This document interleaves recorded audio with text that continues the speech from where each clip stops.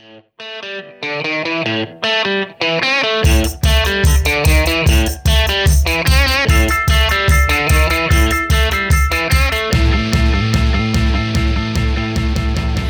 to Tough Cookie Podcast, a podcast about badass women in food.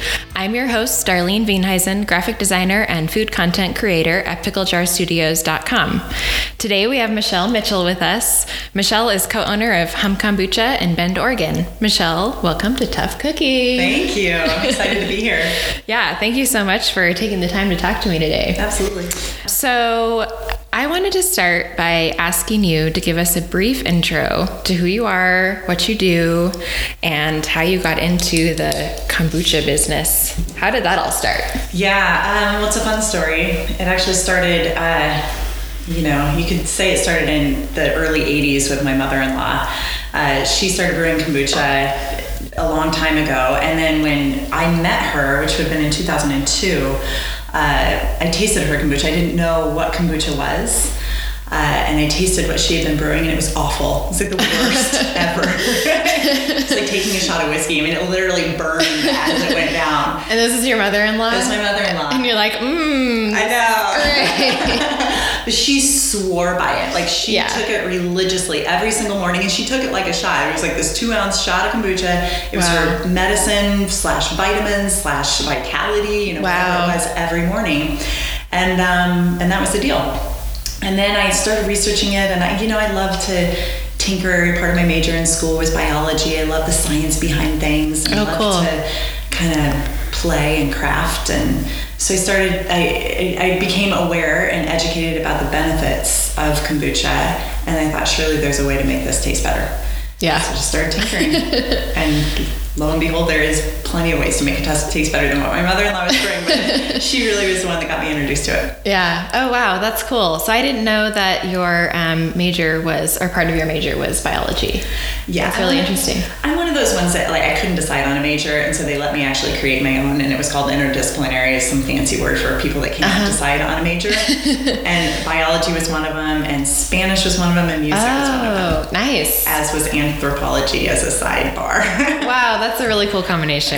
Yeah, very cool. So I guess I should disclose to the audience that you are actually one of my clients. And so I know I have a previous relationship with you. So if anything comes up to the listener that doesn't make sense, it's probably because Michelle and I already know each other.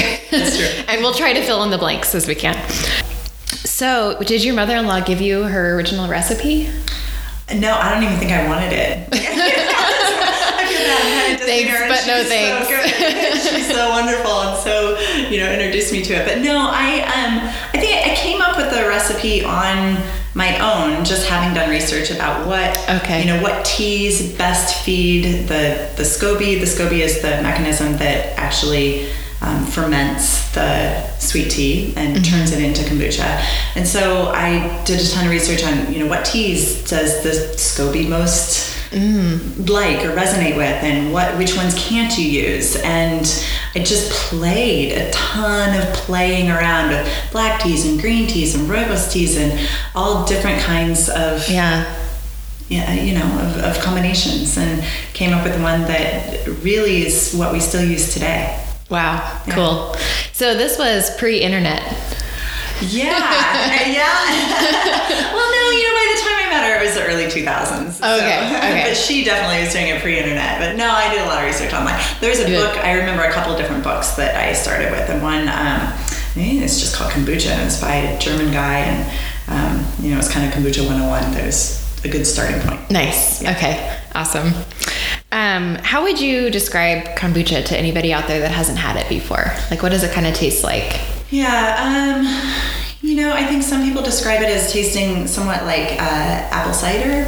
It's a fermented tea, so it doesn't, I hear a lot of people say, well, I don't really like tea, so I wouldn't like kombucha, and there's really no correlation as it relates to taste. It doesn't taste like tea, it tastes like a fermented beverage. And I think that a lot of times people will choose to drink kombucha instead of a beer at a bar, for example, because it looks like beer and it has that fermentation feel, but there's no alcohol in it, and there's a lot of B vitamins in it. It feels it is very really refreshing. Good. Yeah. carbonation, the slight carbonation it has is really nice. It is a lot like cider. I guess I would agree with that. Yeah. It's a really good alternative to another kind of beverage like that. Yeah. For sure. Yeah. How did you playing around with kombucha in those early days lead you to Humm Kombucha now? Yeah, it was, the story started on a tennis court. That's kind of how it goes. No, I had moved so Eric and I traveled around the world for a handful of years after we got married. And then when we decided we wanted to land, we picked Bend, Oregon. And so we came to Bend in the fall of 2008. And Jamie, my business partner, also came to Bend in the fall of 2008, and we met on the tennis courts. And the story goes it was a beginner tennis class, and there were 6 women, and including myself. And so 4 of the women, I felt like I couldn't hit the ball very hard, too. I was going to hurt somebody. And I'm a terrible tennis player. I don't know the first thing about tennis, but I'm relatively athletic, and just kind of wanted to roll with it. But then Jamie got across the net, and she started railing the ball at me. I thought, okay, that one I can play with. This will be great.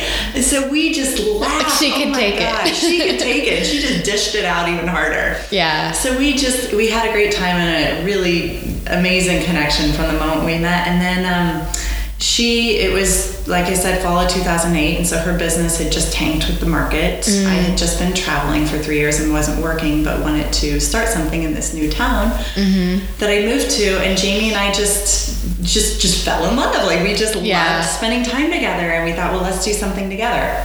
We didn't know it was going to be kombucha. We just wanted to do something together. And at first we actually thought about doing hydroponics because we live in a desert and we wanted to do fresh fruits and vegetables year round. And she was growing lettuce in her bathtub. Hydroponic system, and it was the best lettuce ever. I love that. That's awesome. I gotta try that. I have a bathroom or a bathtub I'm not really using. I gotta pick her brain about how that works. And some water flowing through. I mean, it was amazing. So we were going to do hydroponics, but realized that we actually needed a little bit of money to build systems and spaces, and we didn't have any money. So I said, in the meantime, I brew this drink. It's called kombucha, and it's really yummy, and it's super good for you, and it's great. And she said, okay, well, let me try it. And she came over and she tried kombucha, and her first words were, I can sell this to everybody. And I thought, okay, well, that's solid, because I don't care about selling it to anybody. I was just happy to share it, and I loved making it, and she wanted to sell it, and so it's just a perfect partnership. And we didn't, Darlene, we didn't know at the time how far it would come or how big we wanted to grow it. We just knew that we were happy, and we were really enjoying spending time together, and we really believed in what we were putting out there, and we just wanted everybody to feel great. We just wanted to help people feel great, and if this was a way to do it, then we were psyched. Yeah, that's amazing. Yeah. So she was like, I can sell this, and you were like, okay, cool, I'm down. And then who was your first, who did you sell it to immediately? I mean, was it just your neighbors and friends, or? Yeah, totally. Okay. So we had just moved to Bend, so we didn't know anybody. Yeah. I mean, Jamie had kids in school, so she sent it to the, 8 people that she knew from her kids' school, and I lived in a neighborhood with 6 other houses around me, so that was it. We sent out an email, said we have this tea, it's very healthy, it's very yummy, it's gonna make you feel great. And we started as a door-to-door delivery service, and we had these huge gallon glass jars, and they're just like the milkman used to have. They're 1 gallon glass jars with the little, they're jugs. Right, totally. Handle. And we sent the email out, and I think we had 4 gallons our very first week to give to people, to sell to people. And we got 8 emails back that said, we want it. And we're like, okay, there's a wait list. There's a wait list our first week. And so we, delivered those 4. And then the next week, there was another wait list and another wait list and another wait list. But what we would do is we would pack the back of her Prius with these gallon glass jars, and we would go door to door, and we would bring these full gallon glass jars, and they would leave their empty gallon glass jars with $20 under the mat. Oh my God, that is like the milkman. Yeah, it totally was. You're like, kombucha ladies. Yeah. We put little notes around town. Yeah. Oh, that's so cute. Yeah. I love that. That's just, there's something so like sweet and simple about that. Like, it doesn't have to be, here's our business plan and here's our investor, portfolio or whatever. You were just like, I just want to do this. And she was on board to make it happen with you. Absolutely. And we tried early on to write a business plan, and it just didn't come together because we didn't have a business yet. It didn't make sense to us to come up with a business plan when we didn't. It was just like a fun project. Yeah. It was just like a way to give. Yeah, and it certainly, we did all the things that we needed to as far as, filing with the state and having the food inspector come to the kitchen and do all those things. But for us, we were so into doing the business that to do things like, write your business plan and do all this and do all this, like we were doing what we loved, and we were just in it. Yeah. Yeah. Amen. So I want to kind of fast forward a little bit. Like, that was how many years ago? That was early 2009. Like early February, 2009. March 2009. Okay. Yeah. So here we are, 2017. We're in a brand new facility that you guys just moved into a couple months ago, like January-ish, right? January. It's beautiful. And, I heard some number like your productions increased like times 3 or something like that, or more. Yeah, because of your new line and all that. So totally, yeah. The new line is still the newest line is still getting put together. It'll be up and running in a handful of weeks. But just the sheer space available and the ability to run our current line 24 hours when we need to is I'm not super clear on how much production has increased today. I know that we'll be able to get upwards of 10 times what we had been able to in our old facility. So yeah. But nuts. Does it ever just blow your mind? Like, oh my God, door to door? All the time, because 2009 didn't seem that long ago. And yet for this business, it was a lifetime ago. Yeah. It's changed. Probably so a few much. lifetimes ago. Yeah. Yeah. And you were operating under Kombucha Mama back then, right? Mm-hmm. Yeah. So how did the name come about, and how did the name change to Humm come about? Yeah, it was, it's so interesting for me. I started the business, and then almost immediately after I got pregnant with my first child. And then, a couple years later, it was my second child coming along. The reason I say that, and we can talk about kind of balancing being a mom and being in business has been tricky. But to answer your question about the name change, the reason that's important is that it was actually happening around the time of my second child being born. And Jamie and I, Jamie definitely stepped into the business more as far as time spent and just, energy put forth into it, while I was putting forth energy into my kids and the business. And she had said, she came to me around this time that we were considering changing our name. She said, okay, how big are we going to make this thing? Like, do we want to stay this small Bend company and just service Central Oregon and maybe, the outskirts of Oregon, maybe Washington, or do we want to blow this thing out and take it nationwide? And I said, Jamie, I do not have a strong opinion on this. Like, I will support you. I will support this business in whatever you decide. And she said, I think we should make it huge. I was like, all right, let's do it. And we knew we couldn't do it with the name Kombucha Mama because, well, first of all, our logo and our design was, it was very, I don't know, kind of like a high school or college / art did it. It wasn't very sophisticated. Who did do the design? I'm just curious. Yeah, it was actually, we had a Facebook contest. Oh, somebody that's that cool. could come up with a logo, and it was a gal and sisters. She did a beautiful job. And it was very local. It was a local It brand. does. It reminds me of like local sisters art, which is nothing bad about that at all. No, but it's awesome. just like a particular local style. And I could see how that may not translate or like appeal to a wide audience. We were thinking, okay, if this is going to go into, the Midwest or down in Arkansas, like we're going to have to do something a little different. Like we have to be able to speak to a bigger audience. Right. And so we went to an agency called TBD. They're a Bend agency and had done a lot of work with breweries and other clients, and had said, we need some help with our logo, our point of sale. We just want to be more sophisticated. And they said, well, would you consider changing your name? And at first, Jamie and I were like, hell no, we're not going to change our name. This is the best name ever. Kombucha Mama, are you kidding? And they said, okay, all right, we'll let you sit in that, but I would just open it up and consider changing the name. And as we sat in it, and we realized that at the time there was less than 3% of the whole U.S. population knew what kombucha was.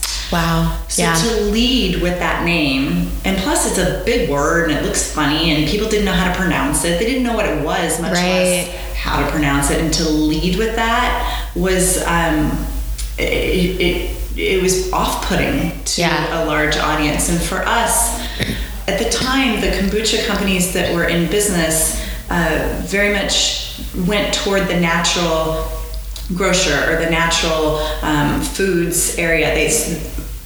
Humm, what we wanted to do is we wanted to make it available to as many people as possible. And we wanted to go mainstream with it. We wanted to see if it was possible to do it in a mainstream way. And also for us, we weren't saying, okay, you shouldn't drink sodas, or you shouldn't drink Red Bull, or you shouldn't drink all these things. We were just saying, hey, here's another option, and see how it feels. Try it on. And so we needed a name that could bridge those spaces. That could appeal to as many people as possible. And Humm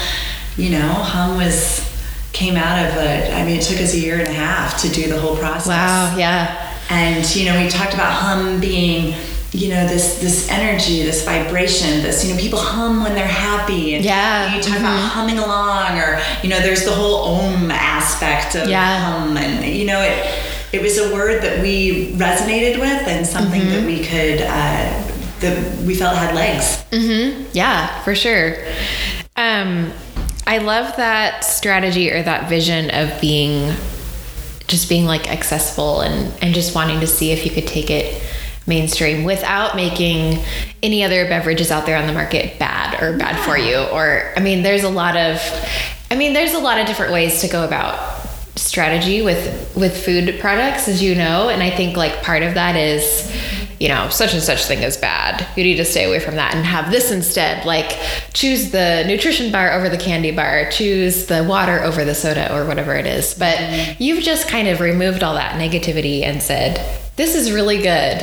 Just try it and see if you like it. I think about, we have our 4 core values. Our number 1 core value is optimism, and it's seeing the endless possibility that exists in the world.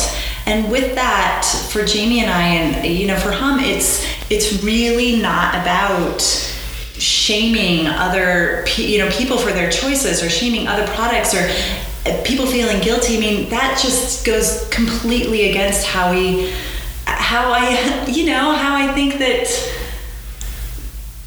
I think that people really want to be. Nobody wants to feel guilty or awful about whatever. And so we just really believe that people make the choices they do, and they do it for a really good reason. And and they might not even know the reason.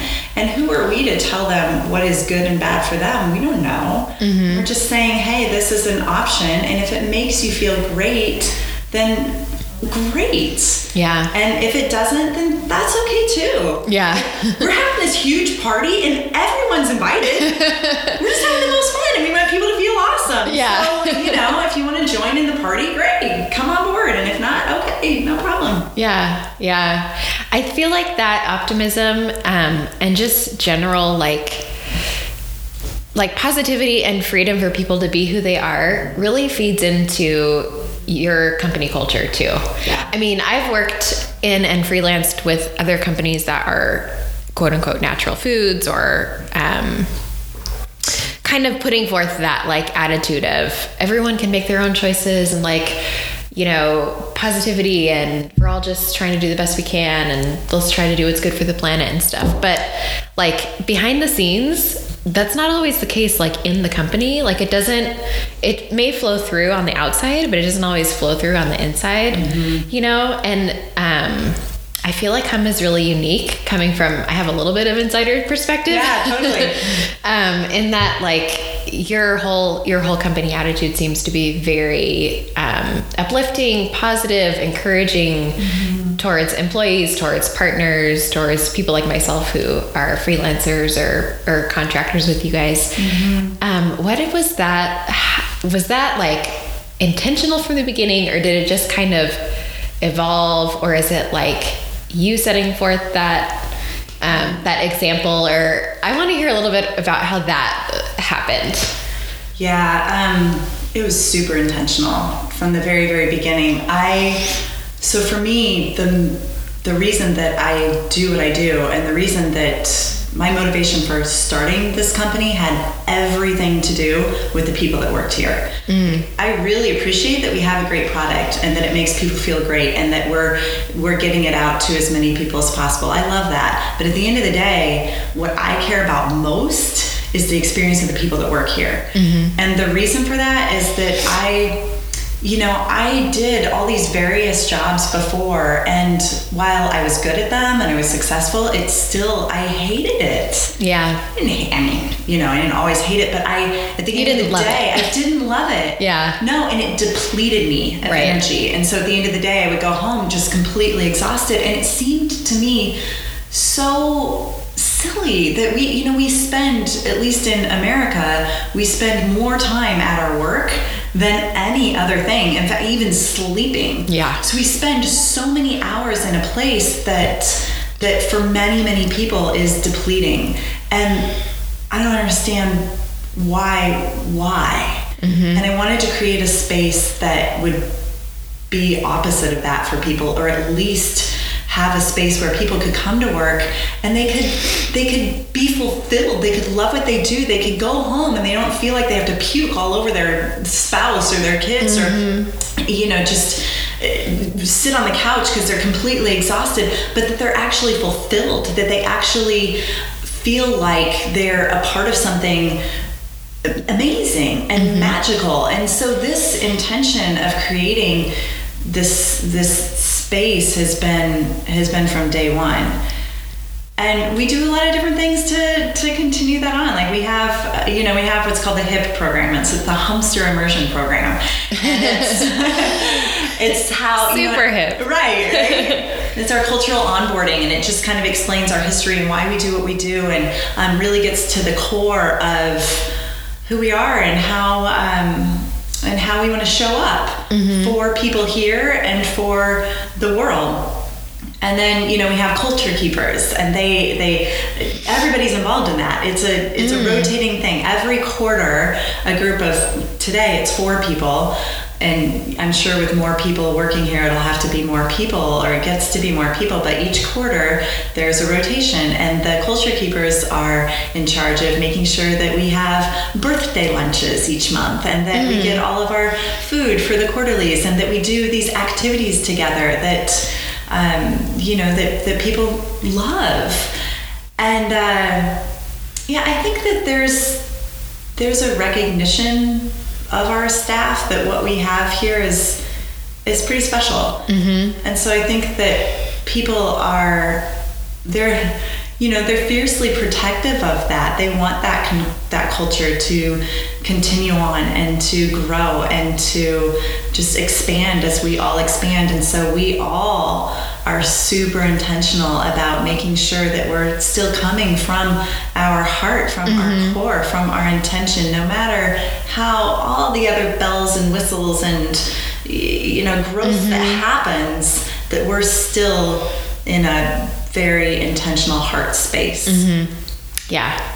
And I think that you, at least like when we have meetings and when we talk about blog content or whatever we're working on, I love that you always come back to but why? Why do people care about this? Why are we sharing this? What's our purpose? You know, because we can sit in a room and think, this is a great thing to talk about, or this is a great thing to write about. Everybody wants to know about, you know, St. Patrick's Day recipes for kombucha or whatever. But like, really, it's, yeah, but do they really? And like, what are we really saying? And what are we really, what kind of legacy and, you know, feedback and communication with our customers and with our community are we really trying to have? Yeah. And I just love that you're such a good, like, you like set us back on track with like, what's our core intention? What value are we really delivering? Yeah. You know?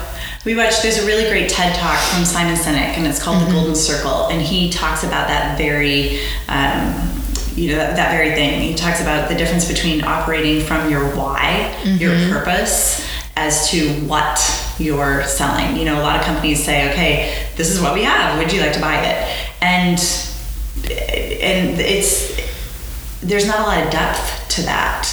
So I think the why is what really adds the depth to any organization. And it's something that drives us. And Jamie and I have always said, you know, if it wasn't kombucha, it would be something else. At the end of the day, we simply want to share joy and love and light and put it out into the world to as many people as possible. And we happen to have an amazing product that holds energy. It's a live, raw product that holds energy and that fills people as they drink it. Like, it's a beautiful vehicle. And if it wasn't kombucha, it would be something else. It's equally as much a part.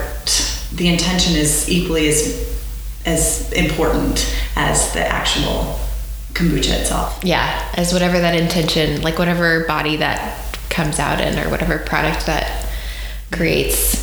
Yeah. I mean, we sing to our scobies, like we sing to our kombucha. Yeah, I was going to ask you about that. Yeah, no, I think that's awesome. Like, we draw hearts. Yeah, I've seen, so I've gotten to tour your tasting room on 2nd Street in Bend and see the big buckets with the scobies. And yeah, I think when Mike, who I also work with here at Humm, gave me that tour, it was like it felt a little like walking into a sacred space. Yeah. Like, and he didn't really tell me anything like at first, but it was like the vibe that I got. I was like, ooh, this is like, I feel it really good. Yeah, I mean, there was just good vibes in there, and it was, I think that just goes into, you know, your product obviously, and goes out to all your customers and to everybody trying Humm and loving Humm. And I think it just like, it comes back to you. Yeah. Totally. I think what you put out there comes back to you. So anyway, it's a palpable feeling. Yeah. For sure. Yeah, we call it our nursery, and we are really intentional and mindful of that space and the energy that goes into it, and the you know, the vibe that we share with the product. I mean, it is live, and you're right. I think it does get whatever we put, and it's for any human being, right? Whatever we put out into the world, you know, eventually flows. It's a flow. It's not it's not an output. It's an output and an input, and it's a constant flow and a constant balance. And I think that's true for any person and for our product too. Yeah. And I think that's why I love food products and drinks so much, is that they become like a part of your cells, literally. Yeah, literally. And I think like when I find, you know, when I have access to really great ingredients or really great products or whatever that is, that give off like the nutrition and the energy and stuff, but also just, I know the people behind them, and I know like the values and the good intentions and all those good vibes. It's just like makes it even better. Yeah. It's like, oh, I'm like, my body is absorbing all of that. Yeah. You know? And it may sound a little woo-woo or whatever to the listeners, but I totally believe it. Yeah, no, I get it. It does sound woo-woo, and I think that there's a lot to it. You know, I think it's so true. I mean, we feel the same way. Yeah, that's awesome. Yeah. So I did want to ask you too, like, what is your role now? I mean, how has your role kind of changed from being, you were basically like the head brewer in the very beginning, right? And now I'm curious what your sort of day in the life looks like. Yeah, well, we're not really big on titles here. We seem to need them from time to time for the outside world. But I got to make up my own title, which is Chief Cultural Angel, and it's perfect. I love that. I love it. Yeah. My main job is to make sure that we are, like we were talking about earlier, that we are living in integrity with our intention and with our, with our intention. Mm-hmm. And it's, I do cultural onboarding, the HIP program. I make sure that whatever we put out into the world is from our voice and really expresses the why is very much considered and expressed through our writing. So, obviously, like, you're one of our writers, and so I do our edits. I'm our editorial director in the marketing realm of the company. So anything that goes out to the world, I have the last eyes on it to make sure that we're speaking true to our true to who we are. Mm-hmm. So it's internal and external communication, I guess. It's making sure that the people that work here understand why we do what we do and how to actually communicate in the way that's most efficient here. Mm-hmm. And then whatever's put out into the world is also reflects that. Nice. So do you have to, I'm just like sort of imagining, like, do you need to like sign off on press releases and ads and like things like that too? Or I definitely, I'm not always the last signature on it, but I'm definitely somewhere in there. Absolutely. Yeah. Yep. Cool. What's your favorite part about all of that? I mean, or do you have one? I don't know. I feel like the words, "this is my favorite part about my job," come out a lot. Yeah. So I'm not sure if I have them. I really think that my favorite part really is the onboarding of our new staff. It's seeing that, we started this year with 60 some staff members, and right now we're at 85. Wow. I think. We've hired over 20 people since January, and we're in March right now. So it's happening so fast, and I feel like as long as we're still a space where people can come to work and it fills them, and they are they know that they're part of something really magical and really big, as long as that feeling remains, no matter how many people are here, whether there's 8 of us or 80 of us or 800 of us, I have no idea how big this thing will go. Yeah. Then I'm doing my job, and it really truly is, since the very beginning, what has motivated me and continues to motivate me today. And I think that, at least with what I've seen, there's that culture that starts with you, like, runs really deep. Like you said, everybody here really works hard to protect that. So it's almost like one of those things that, like, you don't really need to worry about getting big, because it feels like everyone's taking care of each other. Yeah. And like, keeping that positivity train going, like there's I've heard of companies like growing big, and then it's like, oh, our culture changed and it's not the same anymore. And like, there's some of that closeness is lost, which is probably always going to be true. But the main like core of who you are as a company feels like it's never going to go away if you are intentional with that onboarding, and then everybody else is like, keeps it alive as well. Absolutely. Yeah. It's like a snowball that just keeps getting bigger and bigger and bigger. Yeah. And has that much more momentum. And one of my favorite things that we do, and we've done it from the very beginning, is we do love notes. And it's it just makes me, I'm smiling so big. You are. It used to be that Jamie and I would write a love note on everybody's paycheck when I started. That's adorable. Little sticky notes, and this was before direct deposit, or before we actually knew how to make that work. And we would write a little love note every 2 weeks for the people that, about something that they did or who they are. And eventually that, there became more people that just couldn't happen every couple of weeks. And so we now, with 80 some people, we have this little bucket of love notes, and there's little sticky notes. It's right in our lounge. It's like right when you walk in the lounge, and there's pens and sticky notes, and people just write love notes to their friends, to their coworkers, about something that they really appreciate. And I think that if it's about cultivating a culture of gratitude and appreciation. Right. Yeah. And I think, there's people talk about that a lot, and I love that. I love that people talk about it. And, people have said prayers of gratitude over their food for however many, eons. Yeah, probably. Yeah. Right. And it's just simply an extension of gratitude. Yeah. Gratitude is so important. I started doing a gratitude practice it was probably around December or so. I really haven't been doing it that long, but just writing a list every day of things that I'm grateful for. And it's amazing. It's an amazing tool. It's so powerful. Something shifts. Yeah. Yeah. Yeah. It's and I know, or I've heard of a lot of people too, before they even get out of bed, they're starting a list in their head, which is, I haven't gotten there yet. I need my coffee first. That's all right. It's a jump start. Yeah. Sometimes it's it takes a second for the good things to pour out. No. Well, I do this with my kids. We have 3 blinds in their bedroom, and at the end of each day, before we turn down a blind, we each say something that we're grateful for. I have 2 kids. It's me and the 2 kids. Oh. And May usually starts first, and she says her gratitude for the day, and then Edge says his gratitude for the day, and I say my gratitude for the day, and we just wrap up the day that way. Oh, that's awesome. Yeah, that's a great way to go to sleep too. Yeah. Just peaceful and happy and thankful. Yeah. Yeah.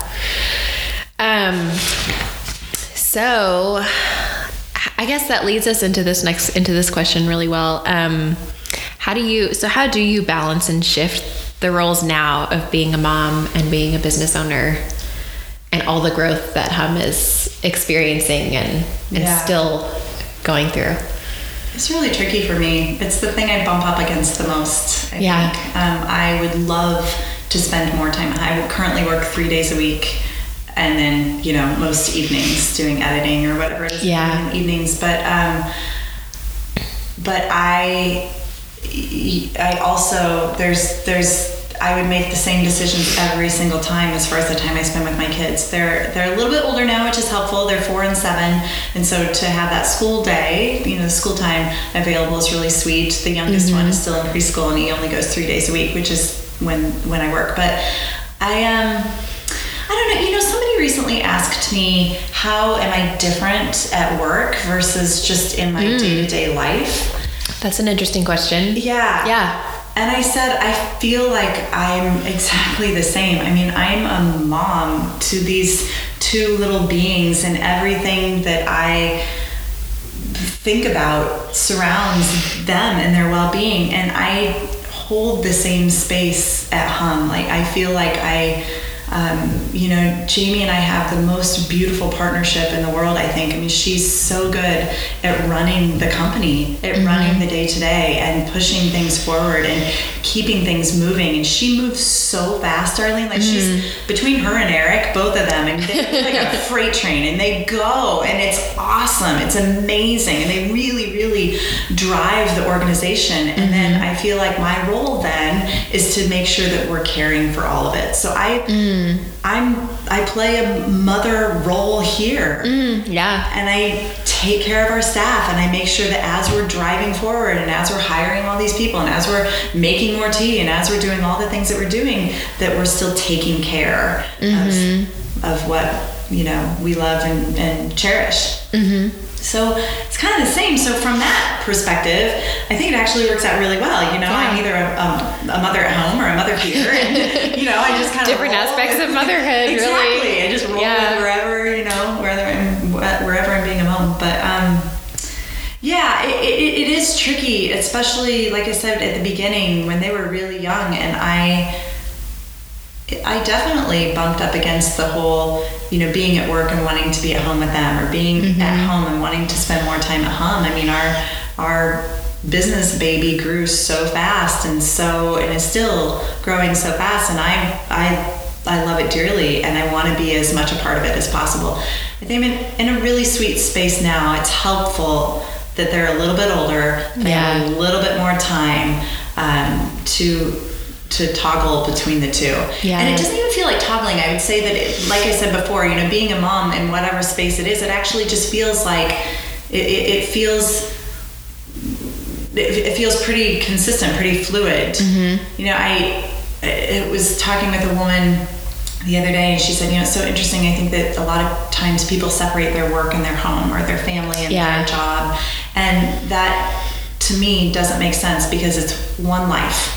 We have one life that we live. Mm-hmm. And the story that happens in that life is simply the story. So the backdrop might look different. I might be at my house with the kids, or at the park, mm-hmm. or at Humm, or on an airplane. The backdrop changes all the time. The scenes change, but it's one life. You are one being that gets to flow through whatever story mm-hmm. is happening for you at the time. And so I think that for me, it's been a lot about integration and integrating who I am, like putting forth my being, my personality, my heart into wherever I happen to be. Yeah.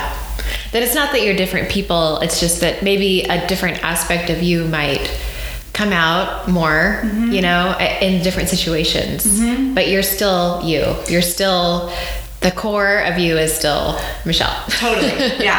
I mean, I sing at home and I sing at work. Yeah, exactly. Yeah. Right. I love that. Is there anything you wish that you could tell a young mom or not even a young mom, maybe just a new mom that's either starting a business or in business, that maybe their kids aren't in school yet. Yeah. I mean, because you started when you were pregnant, right? Yeah. And what was that like? What was that time? What would you tell? It's a bit of a blur. Yeah. To be honest, I guess I would just say, just breathe.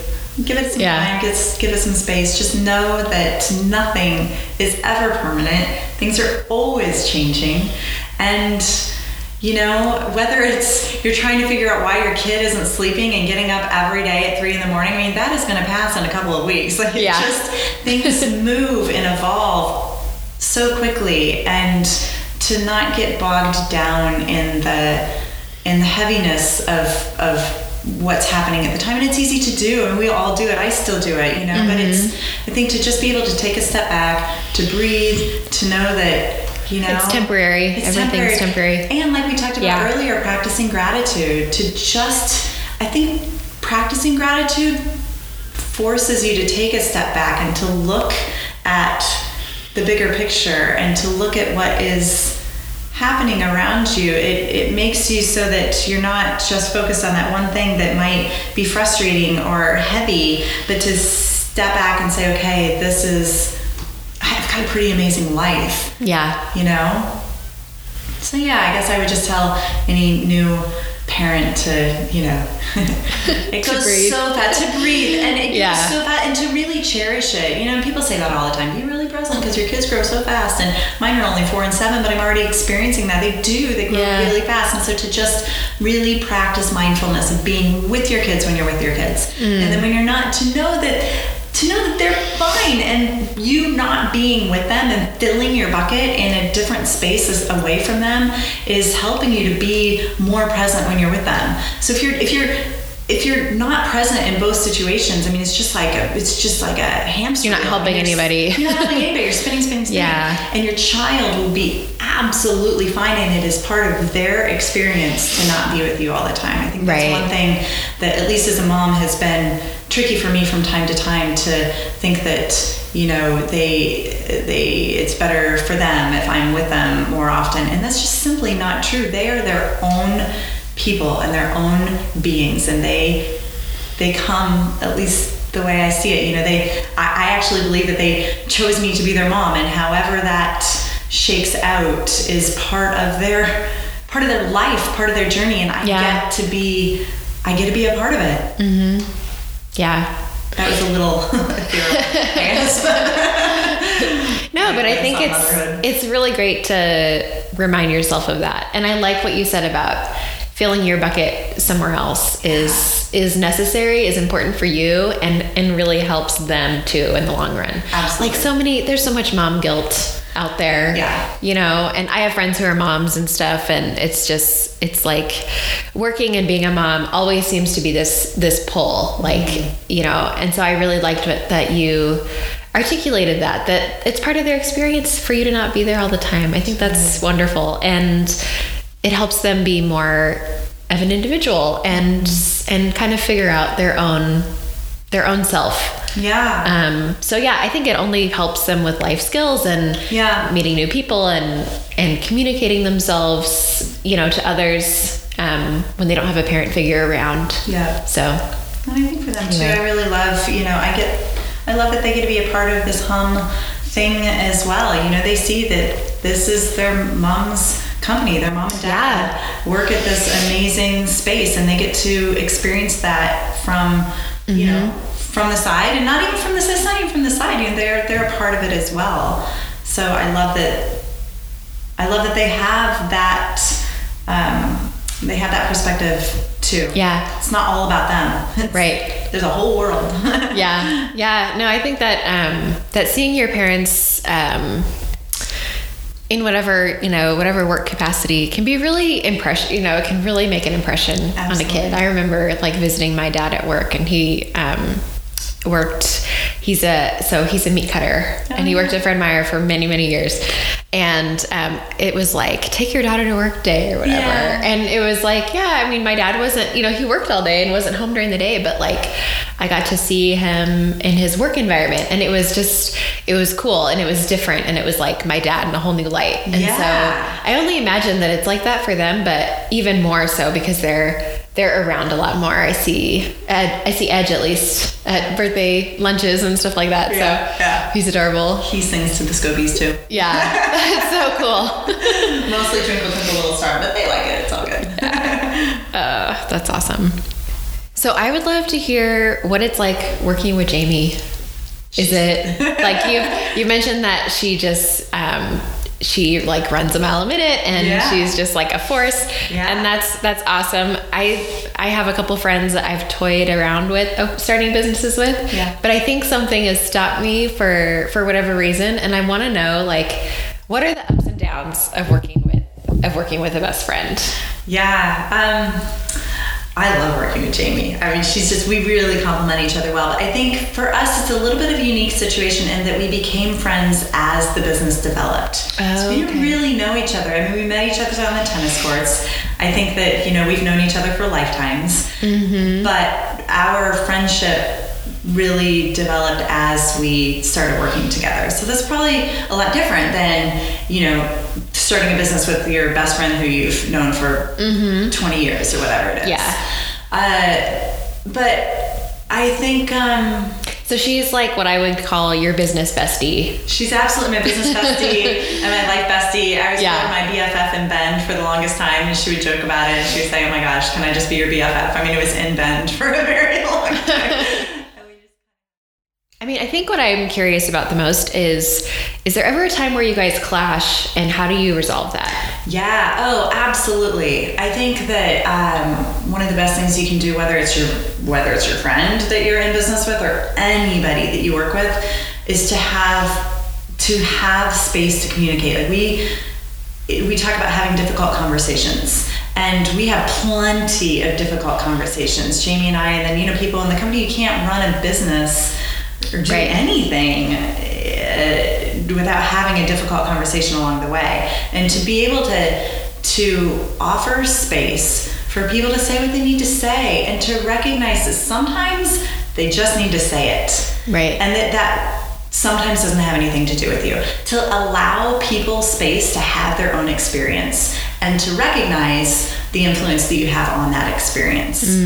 So I think there's a distinction between the recognition of your influence and then taking it on as yours. And I think a lot of times, at least for me, as women, we tend to take things on that might not actually be ours. And that doesn't serve anyone. Mm-hmm. And so Jamie and I, we've absolutely, we have the most fun, and we get along 9% of the time, but we have so much respect for the other, and so much honor for where the other person is, not only in the business but in their life, that we're able to step back and have a conversation, to be a good listener, and to just to be able to work through it. I mean, it's absolutely been the key to our success as friends in business, I think, is the communication. Yeah. Yeah, I mean, it's got to all come from there, right? If you can't communicate, no, it's like you can't do anything, really. Partnership. No. I mean, you can't be in partnership without being able to have difficult conversations. Yeah. I think the other magical thing about the two of you is that you have different strengths, which is always really important. And then you also have Eric, too, which has a whole other set of strengths. Yeah. So was that like intentional in filling in the gaps? Absolutely. Actually, there's a book that we read, and it's called The Entrepreneurial DNA, and it's by Joe Abraham, and it was absolutely, it was pivotal in our business at the time. And the way Joe explains it is that an entrepreneur isn't an entrepreneur. That it used to be that there was this one size fits all about what an entrepreneur is, and he suggests that there are different types of entrepreneurs. And he has actually an online quiz that you can go to, and I'm sure you can. I think I found it. Yeah, I'll put it in the show notes, and I'll put the book in the show notes too. Yeah. But I think I found it because you mentioned it to me a while ago. Yeah, it's amazing. Yeah, and what we discovered with Jamie and I mean, not only did we discover what our strengths are, which we intuitively knew, but it was really helpful in being able to understand where Jamie was coming from and how I can communicate to her in a way that she hears, and vice versa, that she can communicate to me in a way that I hear. And to just honor what strengths we pull from. So what we recognized when we read this book is there's 4 different parts, as Joe suggests, of the DNA, and we recognized that we had 3 of them in spades, like we were good to go, and we had a little bit of the 4th, but that was absolutely what we were lacking. Yeah, which is exactly what Eric is. And what is that? Do you know that 4th thing? It's the builder. It's the person who loves business just for the sake of business. Whether you're selling widgets or kombucha or whatever it is, they love business for the sake of business. Yeah. And that's Eric. Like, he just loves the structure of business, that he's so good at putting systems in place. I mean, he's our chief strategy officer. It couldn't be a better title and a better place for him in the organization, is to strategically grow what we have. Jamie is an opportunist who, she shines in whatever opportunities in front of her. I mean, she sells on enthusiasm. She navigates from enthusiasm. For me, I am an inventor of sorts, and I love to tinker in whatever it is we're building. I love the business. I loved making the kombucha just for the sake of making kombucha. Right. I didn't care whether we sold any. I just was really happy making kombucha. So with Jamie and I paired together, it was awesome. And then as our business grew, we needed somebody that was going to come in that offered structure and to be able to push it forward. And Eric is exactly that, and came on at the exact right time. Right. Okay. That's awesome. Yeah. What a great resource. I will definitely link to that. Well, I would say one other resource too that was really helpful for us early on was The E-Myth by Michael Gerber. Oh yeah. I've heard of that. Okay.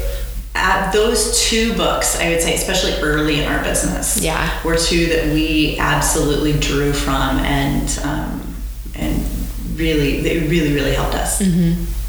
Yeah, one thing I've been trying to do a little bit better, or more intentionally in my own business too, is look at what are really my strengths and what am I just is not in my wheelhouse at all, and how can I get help with that, or bring in like taxes. It's tax time for me, so I'm like accountant. That's my accountant's job. I would never try to do that. Yeah, it would stress me out way too much. Yeah. But like other things like that, I think it's great for anyone in business to realize what are my core strengths and what do I need help with. Yeah. And how does my partner, or how do the people that I employ fill in that gap, so that we have a nice, like the 3 legs of the stool, right? Yeah. Like a nice solid foundation where we can all contribute something really necessary, really needed. Yeah, absolutely. So what would be some advice that you have for anybody starting a new business or trying to get into either the food or beverage world, or?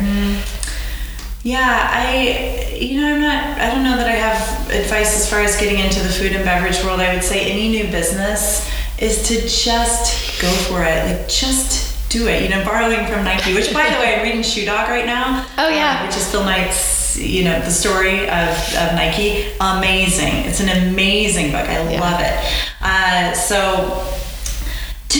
But truly, to just go for it. I think that there's something that happens. There's a balance, right, between educating yourself on what you need. We certainly had to go through all of the, Oregon law, the, getting everything approved, doing all the, just logistical things that have to happen. So you got to do those things. You got to educate yourself on what you need. A couple of books, but you never have to. At least I said never, and I'm always really careful when I use that word, but I don't think, I have to reinvent the wheel. I think one thing that Jamie and I did so well, and you started talking about this, Darlene, was that we just asked for a lot of help. We were really clear that there were things that we were super good at, and there were also things that we had no idea what we were doing. And this was, neither one of us had any experience in the food and beverage world. I mean, I was making kombucha in a gallon glass jar, and we thought, hey, we should make this more environmentally sustainable. Let's put it in kegs, let's have a refillable thing. Well, we didn't have any idea about how to put kombucha in kegs. But so we go over to the brew shop, kind of knock on the door and talk to the guy that owns the brew shop. And we're like, how do you do kegs? And, he took us in and he helped us figure out kegs. And we live in Bend, which is, I don't know how many craft breweries there are now, like 30 some or something, but there's a culture of brewing. There is, It was really helpful for us. People were happy to show us the ropes. So I guess I would just say, go for it and don't be afraid to ask for help, because nobody can do it in a vacuum. You can't live life that way. So, Yeah, I mean, those people that help you they're amazing. Just amazing resources, other people who have figured a few things out and just want to share. And it's a great way to make connections too. Absolutely. I think the other thing, that I just thought of is to recognize that, that it's not going to be perfect. You're not going to start a business with the perfect business plan or the perfect, way to execute. Or I personally believe that perfection is happening all the time. Perfection is a process. It's not a stagnant point in time and space.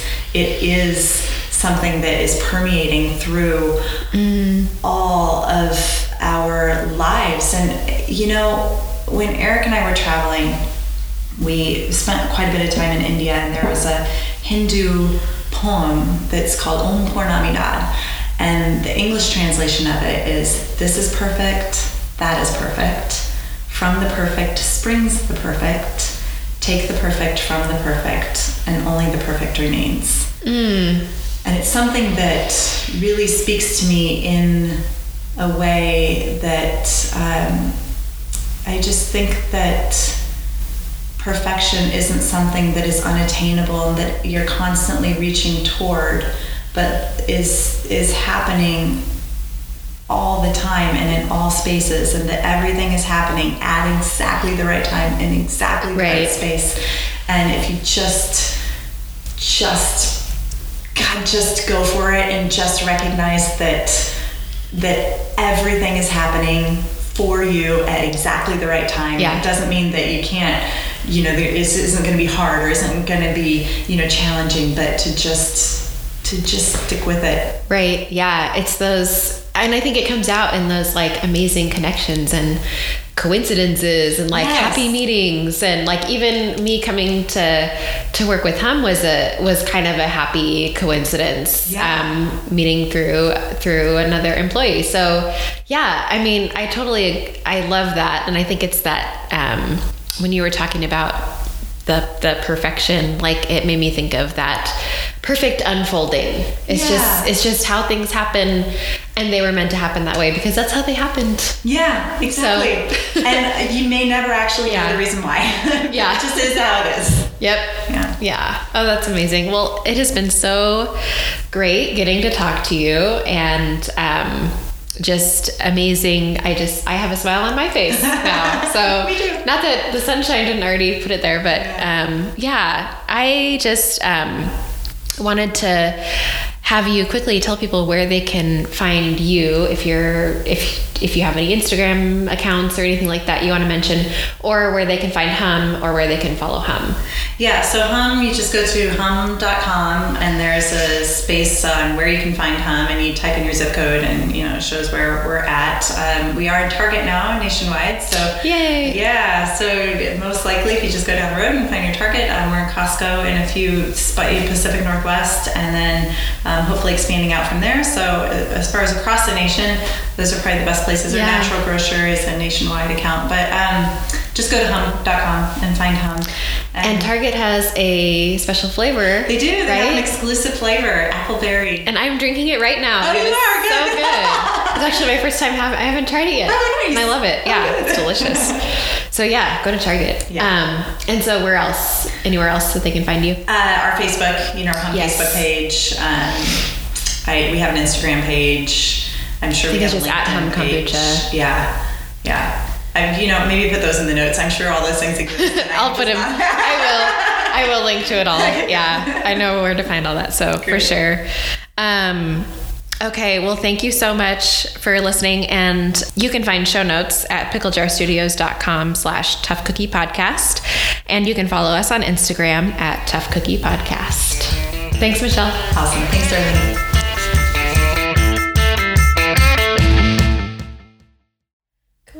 Thank you. This was fun. It was nice to just hang out with you and do your thing. It was fun. Yeah. And I wanted to tell you something. Oh boy. I almost told you before the podcast, but then I was like, maybe I'll just wait till after. Oh no. It's good. Okay, good. I'm pregnant.